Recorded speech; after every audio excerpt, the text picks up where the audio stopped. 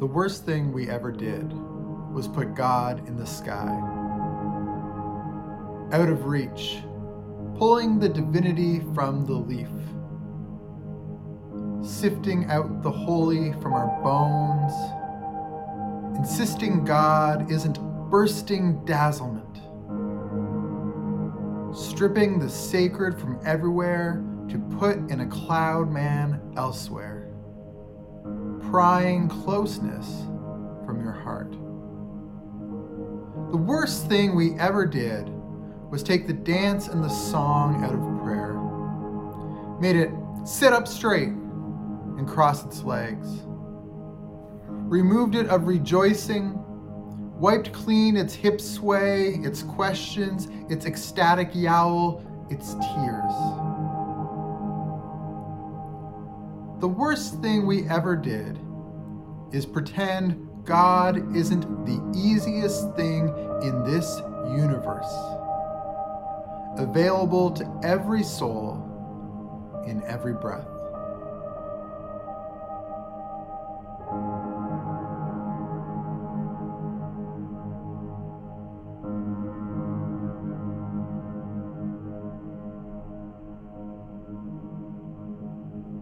A few years ago, before I ever worked at the Meeting House, I was working on my master's degree in an online program, distance education.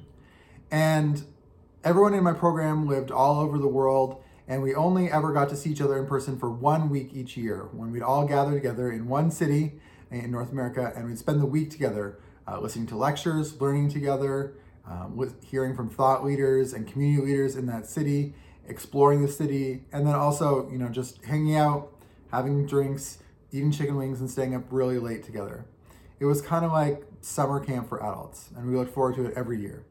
Well, one year, our in-person gathering was in Toronto. And so we got there, and our program director always liked to keep the itinerary for that week completely secret. Gave us as little information as possible. I think partly because he thought it would be fun if we didn't know what was coming, and partly because he didn't want to hear a bunch of master's students complaining in advance about the things that he'd planned out. And so we got the itinerary for the week, and one night it said that we had tickets to see a performance by someone who had made a significant contribution to popular culture. And this sparked my curiosity, it sparked our curiosity as a class, and so we started Googling to see who was going to be in downtown Toronto on that night that we might have tickets to go see. And personally, I was super excited to discover that Radiohead was scheduled to be playing at Scotiabank Arena that very night. And I love Radiohead. I've never got to see them in concert yet, so this was an exciting possibility. And I could not think of few other people who have contributed as much to culture as Radiohead. And so I was like, hey, this is cool. I'm gonna see my first Radiohead concert. Awesome. I was, of course, disappointed when we got the GPS coordinates of where we needed to head that day. And we were not heading to Scotiabank Arena, but we were heading to a different location, not to see Radiohead perform, but to hear a lecture by none other than Jordan B. Peterson. And there was a very mixed reaction to that, as there is with pretty much all things Jordan Peterson. But that is how I ended up sitting in the very, very back row of a large lecture hall auditorium space, listening to a talk by Jordan Peterson about his book, 12 Rules for Life. And I'm not going to get into the whole Jordan Peterson conversation here. That's not really what I want to talk about. But what I do want to talk about is something that Jordan Peterson said in the talk that has stuck with me to this day.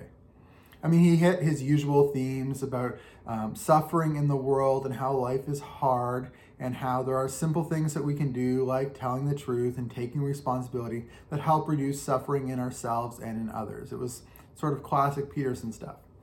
But he closed his talk with a metaphor that he felt sort of summarized everything he was talking about that day, and it summarized much of the work that he does and sort of his philosophy of life. And he said that he used the image of St. Joseph's Oratory in Montreal. And St. Joseph's Oratory is the cathedral at the very top of Mount Royal. So you can see it from pretty much anywhere in the city. It's way up on this hill. And there are all these stairs that you have to climb to get up to St. Joseph's, and stair after stair after stair. It's quite something. Beautiful building. But in Jordan Peterson's mind, this was a great metaphor for what life is like. In his mind, life is like making our way up this incredibly huge staircase, carrying the heavy burdens that we have in life, trying to reach the heavenly city. And of course, Peterson leaves heavenly city sort of ambiguous, so you can kind of put whatever it is that you want there. It could be heaven, it could be God, it could be meaning, could be transcendence, could be the universe, could be order. Whatever it is that we are looking towards, this thing beyond ourselves, it's at the top of the stairs. And we have to scratch and crawl and climb and make our way through the pain and difficulty of life to get to the top of those stairs, to get to where heaven is, the divine is, where God is. And now, this is actually a pretty common way to think about how life is. None of this is terribly new with Jordan Peterson. And, after all, with Jordan Peterson's thoughts, what is, the 10 Commandments, if not, sort of the original 10 rules for life, right? But for most of human history, we have thought about God or the divine in this sort of way, right? That it is at the top of the hill, that God is in the sky. And that we as human beings have to work to get to where God is. And so in ancient cultures, they would often give divine properties to the sun and the moon and the stars that were in the sky.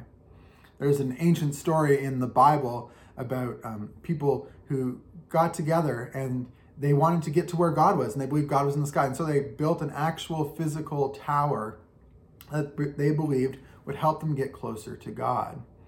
And that project fell apart when there were some translation issues and some infighting that happened because of that. But this idea of wanting to get to where God is and God being out there somewhere, up there somewhere, is pretty common. And as human beings and the human thought has adapted over time, moved away from trying to get physically to where God is to sort of metaphorically getting where God is. And with that sort of thinking, religion, the rules and things that we do to help us live good lives, becomes the stairway to heaven in a way. So things like right beliefs, disciplines, sacrifices, rituals, sacraments, orthodoxy, prayer, commandments, laws, traditions, rites, all these things kind of make up the stairway. They guide us and help us move from where we are down here to where God is up there. And all of those things can be good and helpful. But I think they can be good and helpful when they are not the stairway to get from where we are to where God is, but when they become the thing that helps us to be more aware of God. So religious practices, or the things that we do that help us be good people or understand the world or whatever it is, how we think about it, those things are only helpful in so much as they make us aware of the divine, the other, the transcendent, the heavenly, and they become a bit of a problem when they become the only pathway to get there that we must take. Because the problem with religion making up the staircase between us and God is that if we have to do all the right things to get up that staircase to get where God is, then we are only ever one false step, one mistake, one slip up from tumbling down the stairs and ending up at the bottom no closer to God than when we began. And that can be very shame-inducing. That can create a lot of fear in us, that if people find out about our mistakes, if we make mistakes, then we're gonna miss out and we're gonna fall off the path and we may never recover. And that's a pretty difficult way to live. I spent many years of my life living that way. But yet, I think a lot of us feel like, well, there isn't another alternative. How else am I supposed to get from where I am to where God is, up there, out there? The worst thing we ever did was put God in the sky. So, and this is why I think the story of Jesus is so compelling and also really kind of hard for us to believe when we really think about it.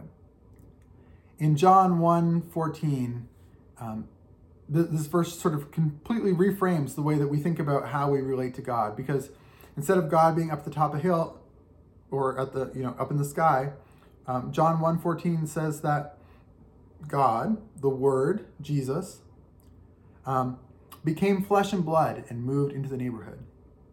God does not wait for us to come to him. God comes to us and moves into the neighborhood. And, if you really think about it, it's this incredible concept. I mean, the concept is so incredible that it's really kind of hard to believe when we think about it too much. Because if there's a divine force, energy, creator, person that is behind all of existence, then the thought of that person being, whatever you want to think about it as, is so huge that we can't even really get our minds around. And then to think about it coming down to a person, a baby, is kind of incredible. I mean, so we're a few weeks out from Christmas, and I think we all know the Christmas story really well. We can talk about Joseph and Mary and angels and the manger and shepherds and wise men and all the parts of the Christmas story. And we're so familiar with it that we can just kind of hear it and take part in it and not really let it sink in how wild that story is. How wild the concept that God could be reduced down to a baby, that in a moment, God can become this person that is puking and crying and learning how to walk. That one day God can literally become somebody's neighbor who lives next door to someone. It's, I mean, it's hard enough to think about God, which is a concept that we all struggle with understanding, becoming like that. I mean, and moving into our neighborhood. We can't even really think about it when it's a human celebrity that might move into our neighborhood. I mean, imagine for a second if Jeff Bezos was going to move into your neighborhood. CEO, entrepreneur, born in 1964, Jeffrey Bezos. CEO, entrepreneur, born in 1964, Jeffrey Bezos. Now, did I pick Jeff Bezos as the celebrity example just so I could play that clip? Yes, I did. But really, I mean, think about it. Jeff Bezos, one of the richest people in the world. Could you imagine just going out to shovel your driveway and there's Jeff Bezos just right next door? Or you're having a barbecue with some friends and Jeff Bezos pops his head over the fence and just wants to have a chit chat with you. Like, we can't fathom that because that's not how our reality works. I mean, this is the house that Jeff Bezos lives in. You are probably an Amazon Prime member, and your Amazon Prime membership does not get you within, a mile of this house, much less inside of it, much less in a face-to-face conversation with Jeff Bezos. A lot of our ideas about God are actually taken from our ideas about how we relate to rich, powerful people in our world. We believe that God is distant and we have to get to him and he's not always accessible because the rich, powerful people in our world live behind gates at the top of the hill, in the castle, in the turret, in the place that's hard to get to, and there's guards, and there's all these, and they have moats, and all these things that we have, and security, and all of that make them inaccessible to ordinary, everyday people. And so we take all those ideas that we have about the rich and powerful people in our world, and we apply them to God and say, God must be like that, and so God must be at the top of the hill or in the sky, and God must be difficult for us to get to. And so we struggle with this idea of God moving into our neighborhood, moving into where we are, because that's not how we relate to the powerful people in our lives at all. And so this is one of the ways in which Jesus sort of upends our thinking, our human thinking about what God is like. Because Jesus does not come and live in a gated community. Jesus doesn't even live in a good neighborhood. One of the criticisms of Jesus in his day is that his parents, he had blue-collar parents. His father was a carpenter. And Jesus' hometown, Nazareth, was so insignificant that people argued that nobody's special. Jesus could not be special. He could not be divine because nothing and no one of interest or of repute ever came from Jesus' hometown. It was just a nowhere place where nothing ever happened and no one important ever came from there. It was just a regular town. And not only did Jesus only just live in an ordinary place, Jesus spent most of his time with ordinary people.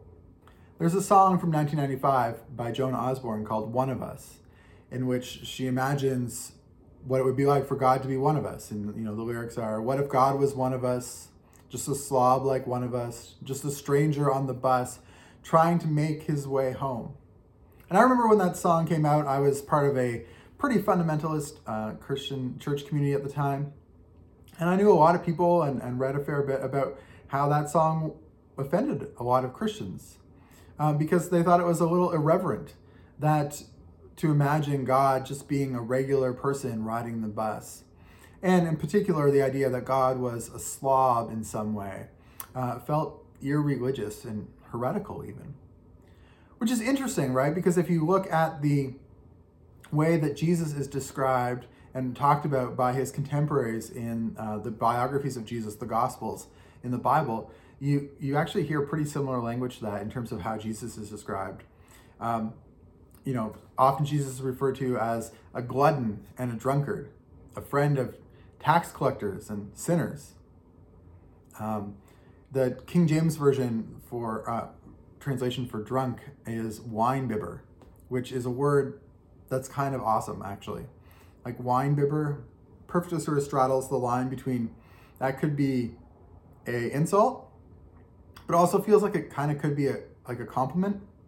Like you're not sure if winebibber is something that you never want to be, or like if winebibber is kind of like, yeah, that feels kind of cool. Like it's just one of those words that we should probably bring back a little bit more. Like we should, I would start using winebibber in my vocabulary. But back then it was definitely an insult. This idea that Jesus spent so much time with regular people, and even when I say regular people, including the people, marginalized people, the people that the rest of society looks down on, that he was given the same reputation as the rest of them. And so he spent a lot of time with lepers and with adulterers and with tax collectors and with all these different types of people, Samaritans, people that everyone else looked down on.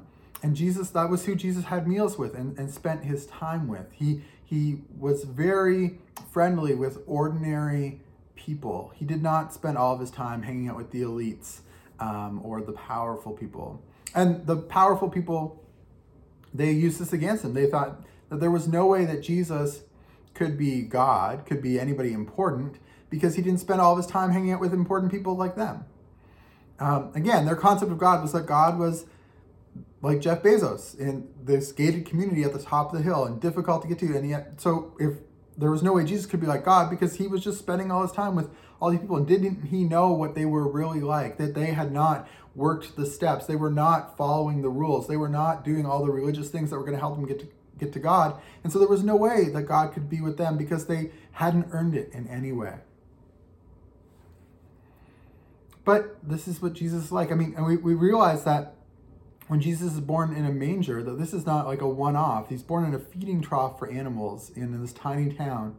And that's not a one-off in Jesus' life. That actually is the template for the rest of his life, that he is going to spend it in solidarity with the ordinary and marginalized and overlooked people of the world. And so, again, to the religious elites of Jesus' day, this is scandalous. God could not possibly be like this. But if we believe for a moment, if we do the thought exercise and say, okay, if Jesus shows us what God is really like, then we can go back and we can read the rest of the story and begin to see that maybe Jesus is not wrong about what God is like. Maybe our understanding of what God is like has been wrong all along, and that when we read the story, we see like, oh, no, actually God is not always up in the sky, but actually God is with the ordinary people in the ordinary places. And God is not waiting for us to climb the stairs to get to him, but is actually coming down the stairs to be with us.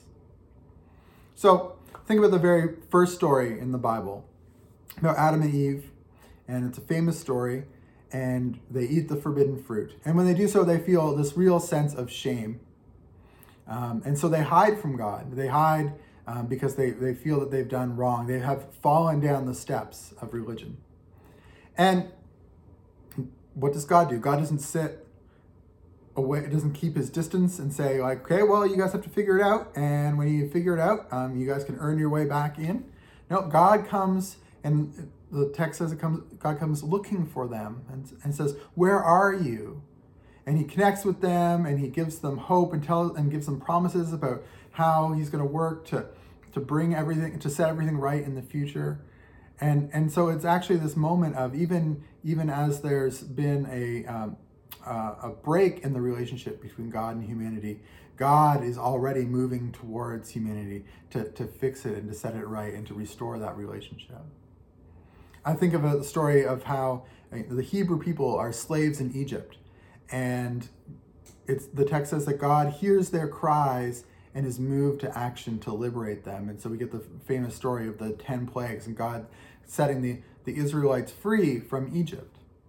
And after they've been set free from Egypt, God wants to reassure them that he is with them. And so he instructs them to set up a tent in the middle of their camp. And so they call it a tabernacle, a dwelling place. And this is to symbolize that this is the place where God lives, that God lives in a tent in amongst the people. God is not separate, he's not somewhere else, but God is within the tent.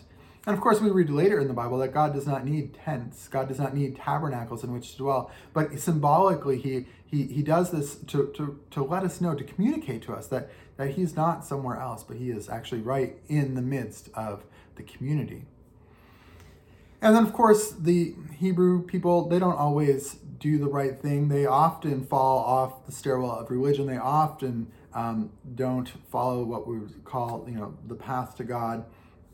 And every time God sends prophets to reach out, to come to them and remind them that he still loves them, that he has good plans for them, that he's made promises to them, and that he wants to keep those promises, and invites them to come back into relationship with him, to turn around, and not with the sense of like, well, you have to make your way here, but just to turn around and to embrace God who is already right there and present with them.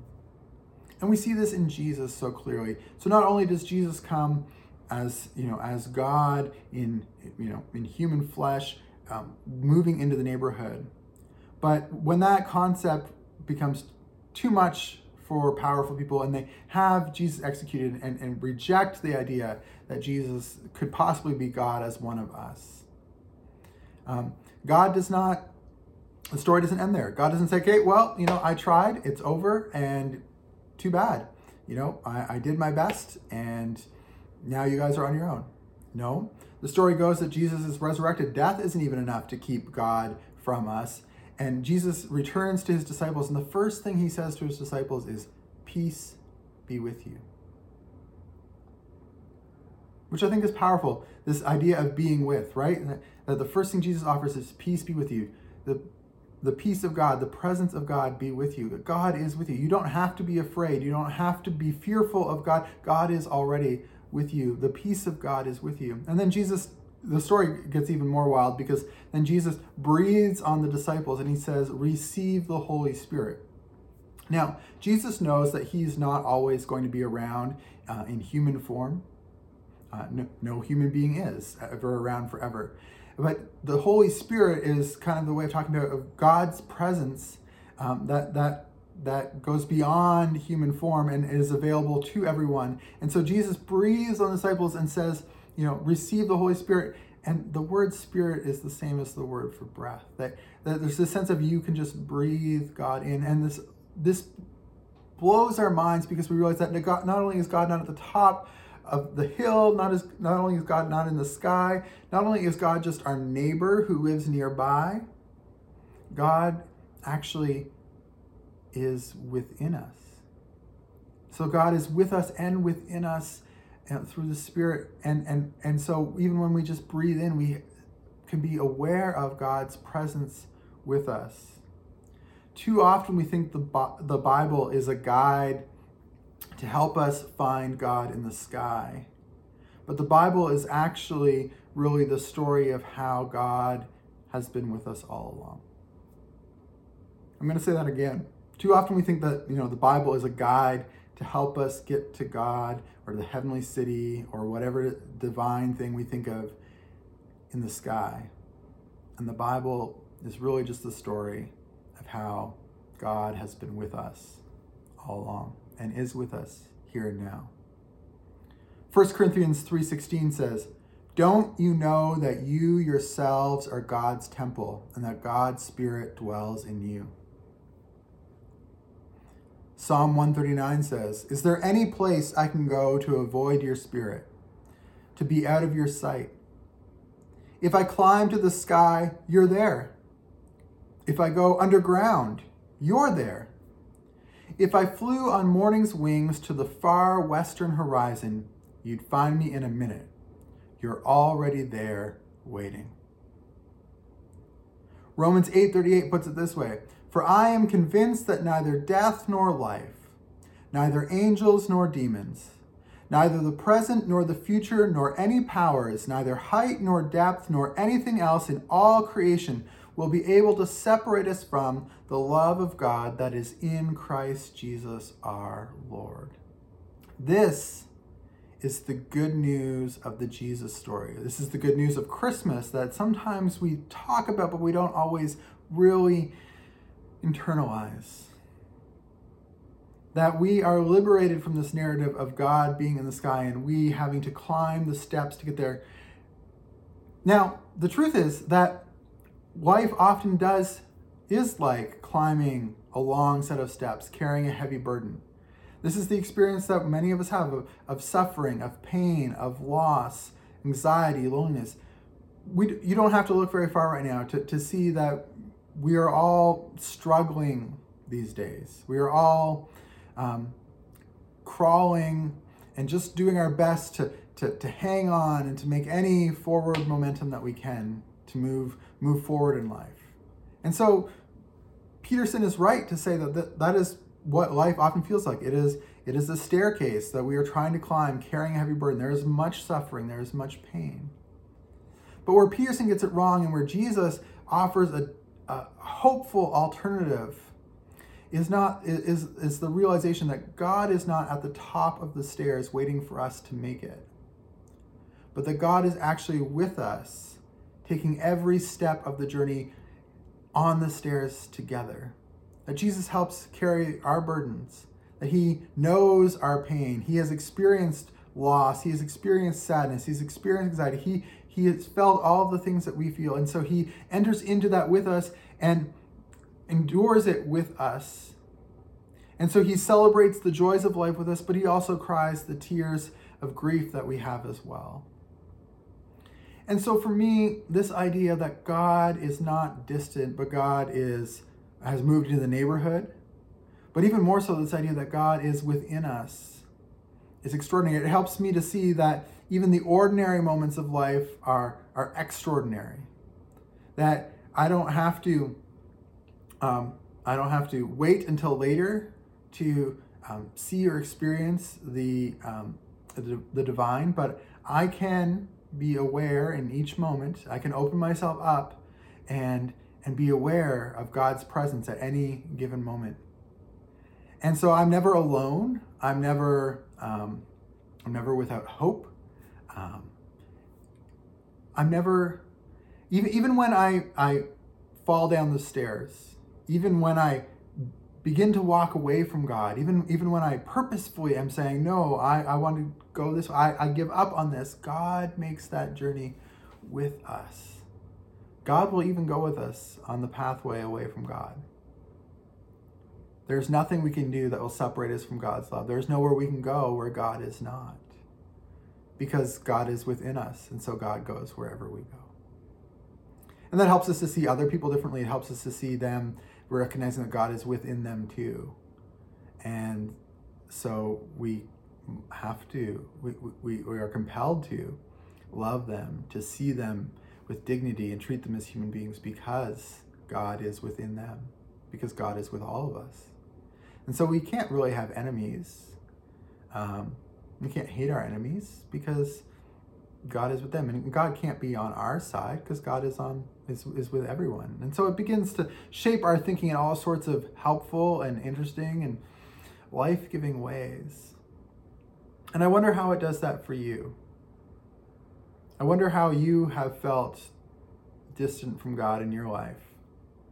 How you have maybe felt like God is at the top of the hill or in the sky or behind a gate. And that you have to do something to get closer, you have to get his attention. That maybe God is not interested in just a regular person like you. Maybe, sure, God loves everyone, but does he really love me? And the narrative of Jesus is that he does. That God is, as you breathe in right now, God is in your breath, within you. What feelings does that elicit in you? What thoughts kick in? What does that give you? A sense of peace, sense of hope? What happens there? And so I'm going to close our time in this chat with rereading the poem that I read at the beginning. And I want you to allow the words to sink in this time